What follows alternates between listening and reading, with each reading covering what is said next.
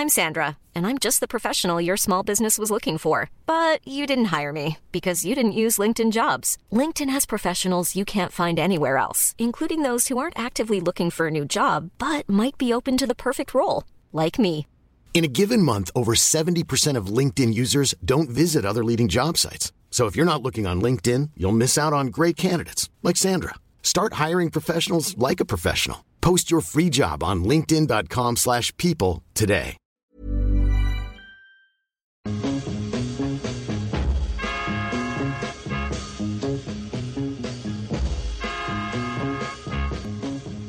Guten Abend und willkommen zur Geschichte der Deutschen Podcast. Ich bin Travis Dow.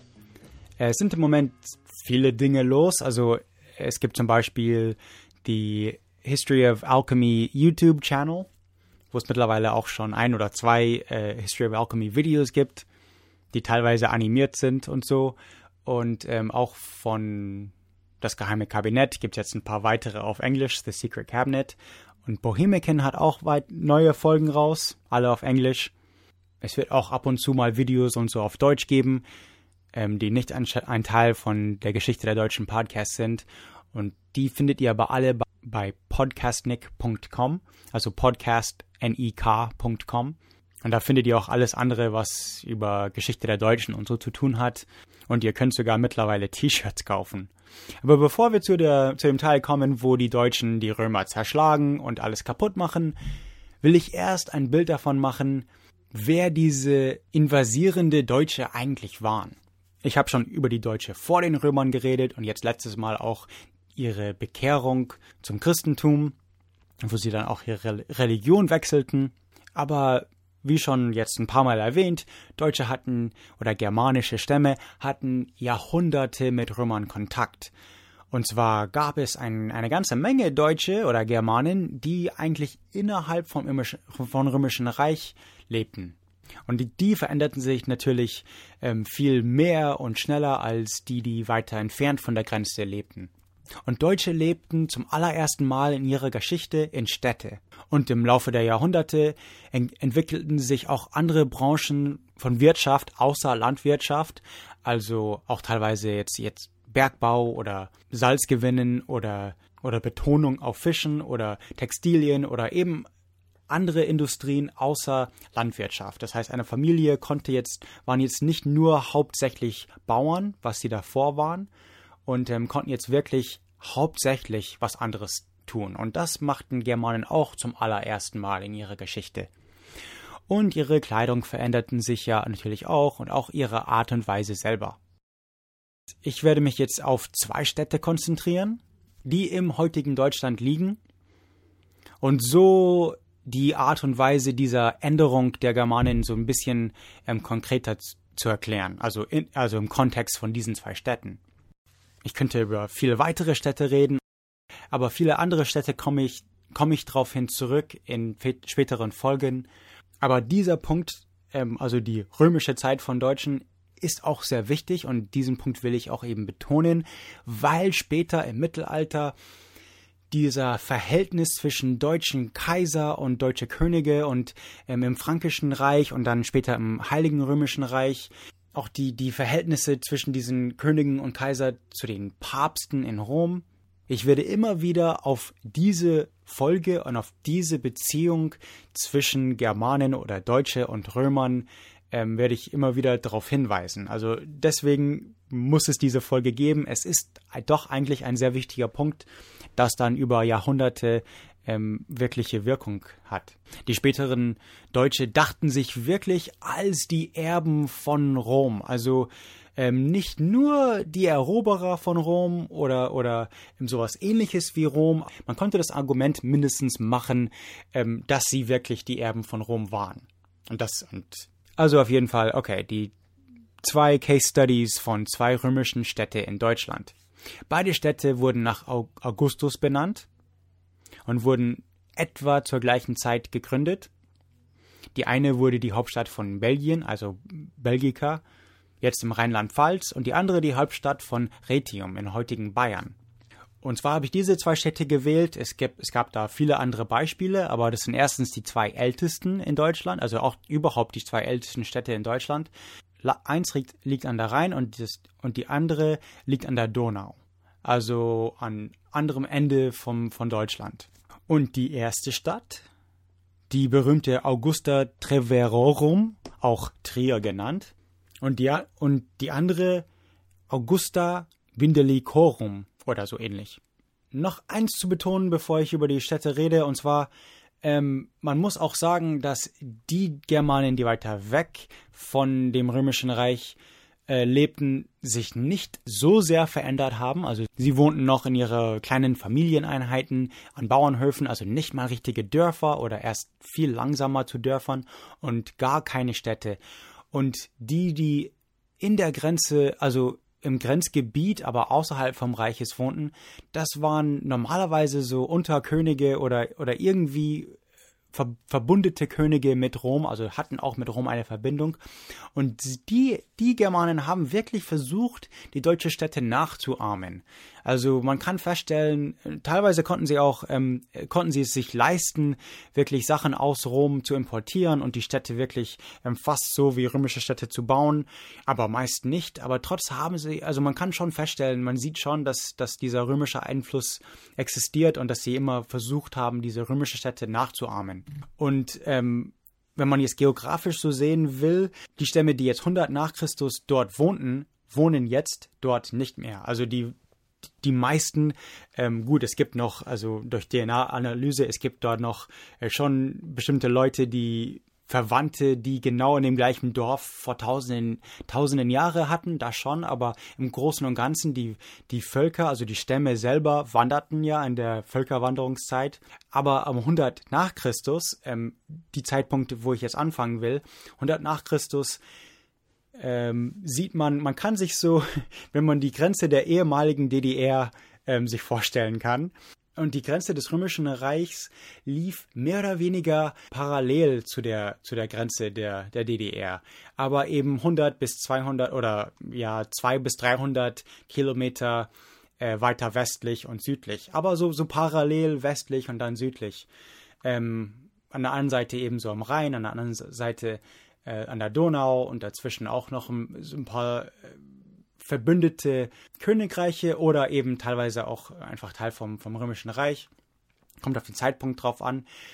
Aber es gibt eben so, ich wollte diese 3 Streifen so bildlich darstellen. Also einmal das Römische Reich an der Rhein und der Donau und dann die Deutsche, die wirklich wenig Kontakt hatten mit Rom. Und das waren jetzt, da kann man sich jetzt das Gebiet der ehemaligen DDR vorstellen.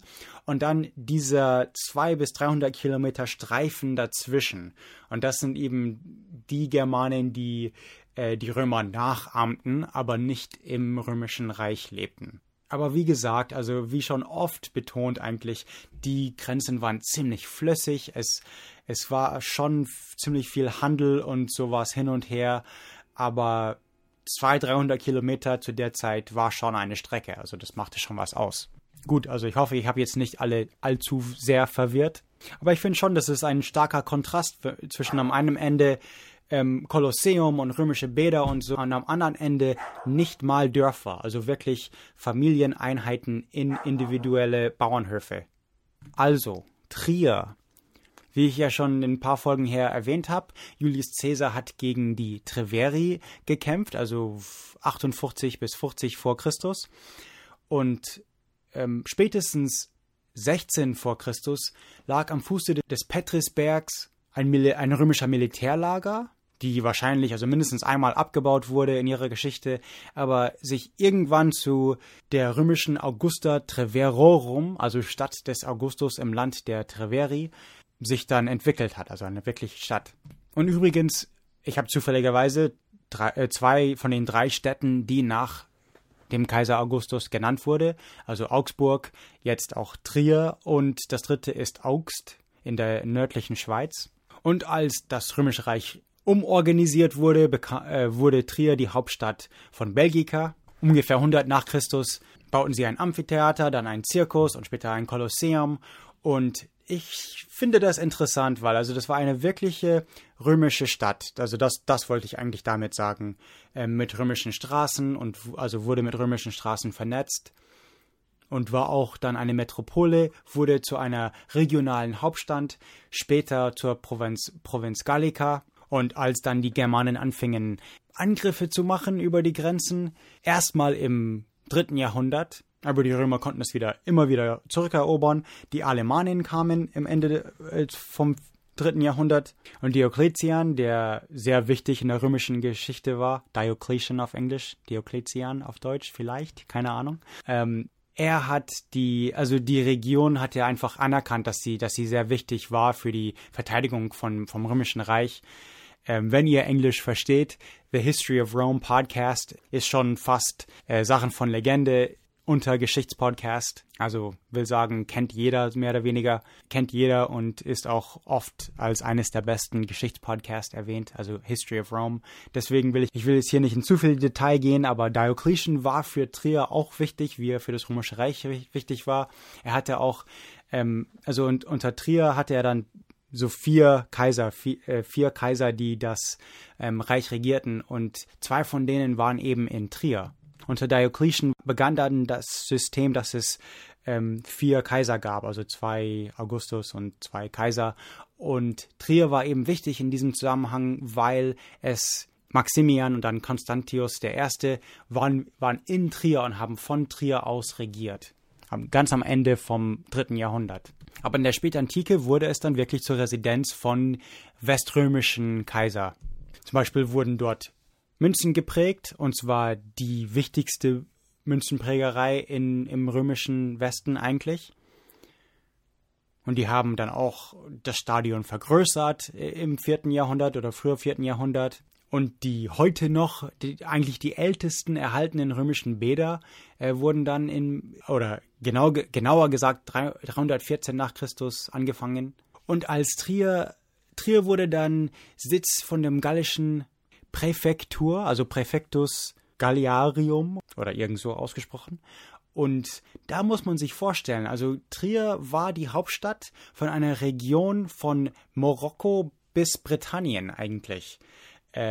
Also das ist schon sehr interessant. Das ist man sich vielleicht nicht ganz so bewusst, wenn man es so sieht. Aber Trier war eine sehr wichtige Stadt, so im frühen 4. Jahrhundert, bevor die Germanen dann wieder anfingen anzugreifen. Und der heilige Ambrosius kam auch aus Trier und wurde dann Bischof von Milan. Ihn habe ich auch schon ein paar Mal in andere Podcasts erwähnt. Es war auch zu der Zeit dann die größte Stadt nördlich von den Alpen.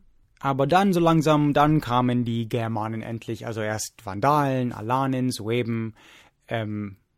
Und also die Hauptstadt von der Präfektur wurde dann auf die Rhone verlagt, nach Arles.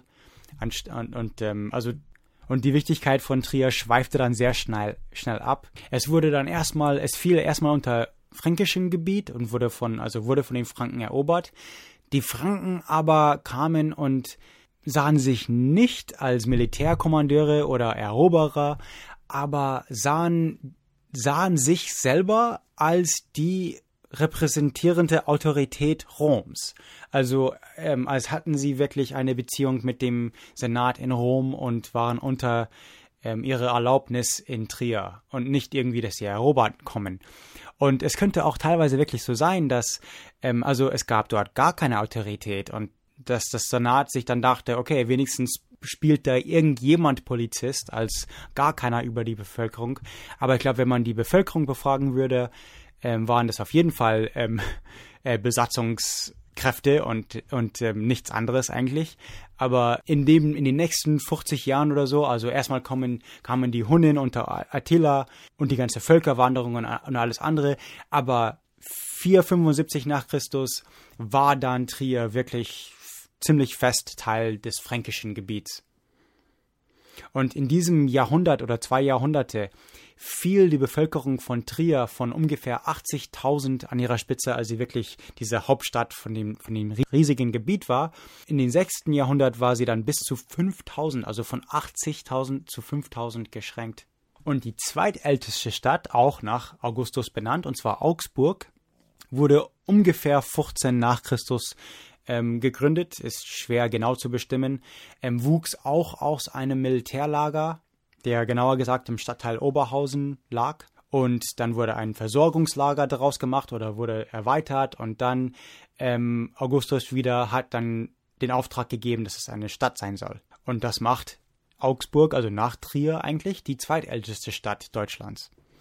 Nach einigen Kriterien muss ich eigentlich hinzufügen. Also es kommt darauf an, wie man genau eine Stadt definiert und also hier und da könnte ein Dorf hier und da vielleicht älter sein oder und die Kelten waren ja auch anders, also die Kelten hatten ja Oppida und so und die Germanen eben nicht. Gut, Augsburg ist die zweitälteste Stadt Deutschlands, Sternchen.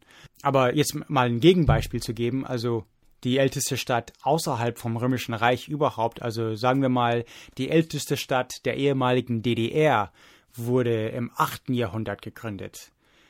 Also 500 Jahre, also eigentlich 800 Jahre nach Augsburg, aber 400 Jahre nach dem Fall des Römischen Reichs. Das heißt also, da ist schon ein Riesenunterschied. Also auf jeden Fall war es das römische Teil von Deutschland, das viel früher wirkliche Städte baute. Augsburg wurde dann 95 nach Christus die Hauptstadt der römischen Provinz Rätien, vielleicht auf Deutsch, keine Ahnung. Ich weiß auch nicht, wie es auf Englisch ausgesprochen wird. Also Rätien zu der Zeit ging südlich bis nach Norditalien runter und übernahm von Kempten das Hauptstadtsein. Also damals hieß Kempten Combodunum. Und das passierte irgendwann im 1. Jahrhundert. Im 3. Jahrhundert wurde es zum ersten Mal von germanischen Stämmen dann auch angegriffen. Rätien wurde dann gespalten und Augsburg wurde dann die Hauptstadt von Raetia Secunda. Und im 5. Jahrhundert kamen die Alemannen mal wieder und eroberten die Stadt. Was ich aber hier interessant fand, weil wie bei Trier, die Franken hielten sich ja für römische Autorität und nicht als Eroberer. Und hier in Augsburg, also was interessant ist, dass die Pilgerfahrten nie aufhörten. Und was das bedeutet, ist, dass die Alemannen die Stadt eroberten, aber offensichtlich nicht plünderten oder nicht zerstörten. Das heißt, die haben es sehr höflich erobert, um eben Wallfahrten und so nicht zu unterbrechen und die Autorität, also die Regierung und so nicht zu unterbrechen oder so weit wie möglich. Das fand ich schon interessant. Das war nicht wirklich zur Eroberung und Plünderung und so, sondern schon fast als Revolution. Also sie wollten jetzt an die Macht, sie wollten nichts kaputt machen, sondern sie wollten die schönen Sachen selber regieren, sage ich mal. Schon in der Spätantike war Augsburg auch Sitz eines Bischofs. Aber hier sieht man jetzt zwei deutsche Städte, Augsburg, Trier, die eigentlich als zwei sehr römische Städte anfingen und zwei sehr wichtige römische Städte im Römischen Reich dann auch waren.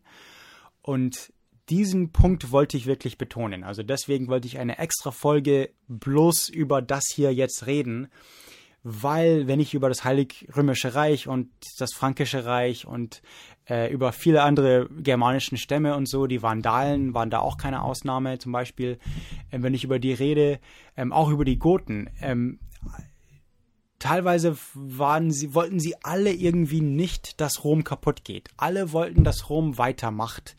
Bloß, dass sie dann an der Spitze, also dass sie selber dann eben regieren. Aber Rom als Staat oder als Nation sollte eigentlich weitergehen. Und ich glaube, jeder würde sagen, Rom ist irgendwann kaputt gegangen. Also das Römische Reich hatte dann auch ihren Niedergang. Aber von der Perspektive von dem einen oder anderen deutschen Kaiser oder König war es schon von Vorteil, wenn er sagen konnte oder argumentieren konnte, nein, er ist der wirkliche Erbe von Julius Caesar und Augustus und so weiter. Was natürlich ja sehr schwer zu beweisen sein musste, aber sie haben es immer wieder versucht. Also der römische Staat und auch die Beziehung zum Papst dann und das ging dann auch, das war auch nicht bloß eine Einbahnstraße, sondern das ging auch also hin und her. Also der deutsche Kaiser hatte dann auch wiederum an den Papst Einfluss und das werden wir dann auch alles sehen. Aber gut, jetzt wissen wir, warum es so einen großen römischen Einfluss auf den Deutschen gab. Und zwar, sie lebten in römische Städte und waren mindestens ein Drittel von den Germanen waren im Römischen Reich oder über die Hälfte von Germanen waren wirklich sehr schwer von den Römern beeinflusst. Also wenn sie nicht im Reich lebten, dann lebten sie zumindest innerhalb von dieser Grenzregion, wo die Stammeshäuptlinge vielleicht sogar irgendwie Verbündnisse mit Rom hatten und dann eben auch Handel und Steuern und so zahlten an das Römische Reich. Also waren schon auch irgendwie wenn nicht Bürger, auch irgendwie Römer. Aber gut, nächstes Mal dann endlich der Niedergang vom Römischen Reich und die Goten und Vandalen und Alemanen und Vandalen habe ich schon gesagt, Franken halt eben und Sachsen und die alle, die dann ankommen und angreifen und entweder Land oder Geld oder einfach von den Hunnen entkommen wollen oder für irgendwelche Gründe das Römische Reich angreifen. Das nächste Mal bei Geschichte der Deutschen und nicht vergessen, nochmal bei podcastnick.com vorbeizuschauen, um da zu sehen, was da alles so letzten paar Monate passiert ist. Und vielen Dank an die mich bei iTunes, bei MeTunes, ist schon ein langer Tag heute, aber vielen Dank an die mich bei iTunes bewertet haben. Und also das hilft wirklich um eine Menge für neue Podcasts wie meine und danke für all die Kommentars und die mich an Facebook gefunden haben und Twitter. Bei Twitter ist es @GermanyPodcast und Facebook History of Germany Podcast und sonst alles findet ihr bei podcastnick.com und YouTube gibt es auch mittlerweile. Und ich hätte auch was vergessen, ihr könnt 200 Pfund, keine Ahnung, was sind 300 Euro oder keine Ahnung, bei Amazon gewinnen, wahrscheinlich bei amazon.co.uk, aber das geht ja in Deutschland auch. Wenn ihr ganz schnell einen klitzekleinen 5-minütigen Fragebogen beantwortet, und zwar, ich finde das eigentlich ganz gut, also ihr würdet mir außerhalb von der Chance ein bisschen Geld bei Amazon zu verdienen oder zu gewinnen, würdet ihr mir auch einen Gefallen tun, weil dieses Fragebogen ist, um rauszustellen, wer ihr überhaupt seid. Und zwar, der ist nicht von mir, sondern von meinem MP3-Hoster. Und wenn die besser wissen, wer ihr seid, ist das eigentlich für mich sehr gut, für viele, viele Gründe. Und ich glaube, ich bin auch der einzige oder eines der sehr wenigen deutschen Podcasts dort. Das heißt, wenn ihr die deutsche Zuhörer da eine große Stimme habt, ist das wahrscheinlich auch im Endeffekt für euch und deutsche Podcasts auch gut. Also wenn sie da ein bisschen mehr was tun oder mehr investieren und so weiter. Also wie gesagt, das dauert nur 5 Minuten und zwar das ist bei podcast-survey.com, also podcast-survey.com, Survey, right? Yeah, SURVEY. Genau. Und das funktioniert auch bei Smartphones und so, also das geht auch bei euch am Handy. 5 Minuten und podcast-survey.com. Dann habt ihr eine Stimme, das heißt, ich habe eine Stimme und das ist besser für uns alle. Das würde mich auch freuen. Und 200 Pfund bei Amazon ist auch nichts. Okay, aber das, glaube ich, war's jetzt. Also, vielen Dank fürs Zuhören und bis zum nächsten Mal.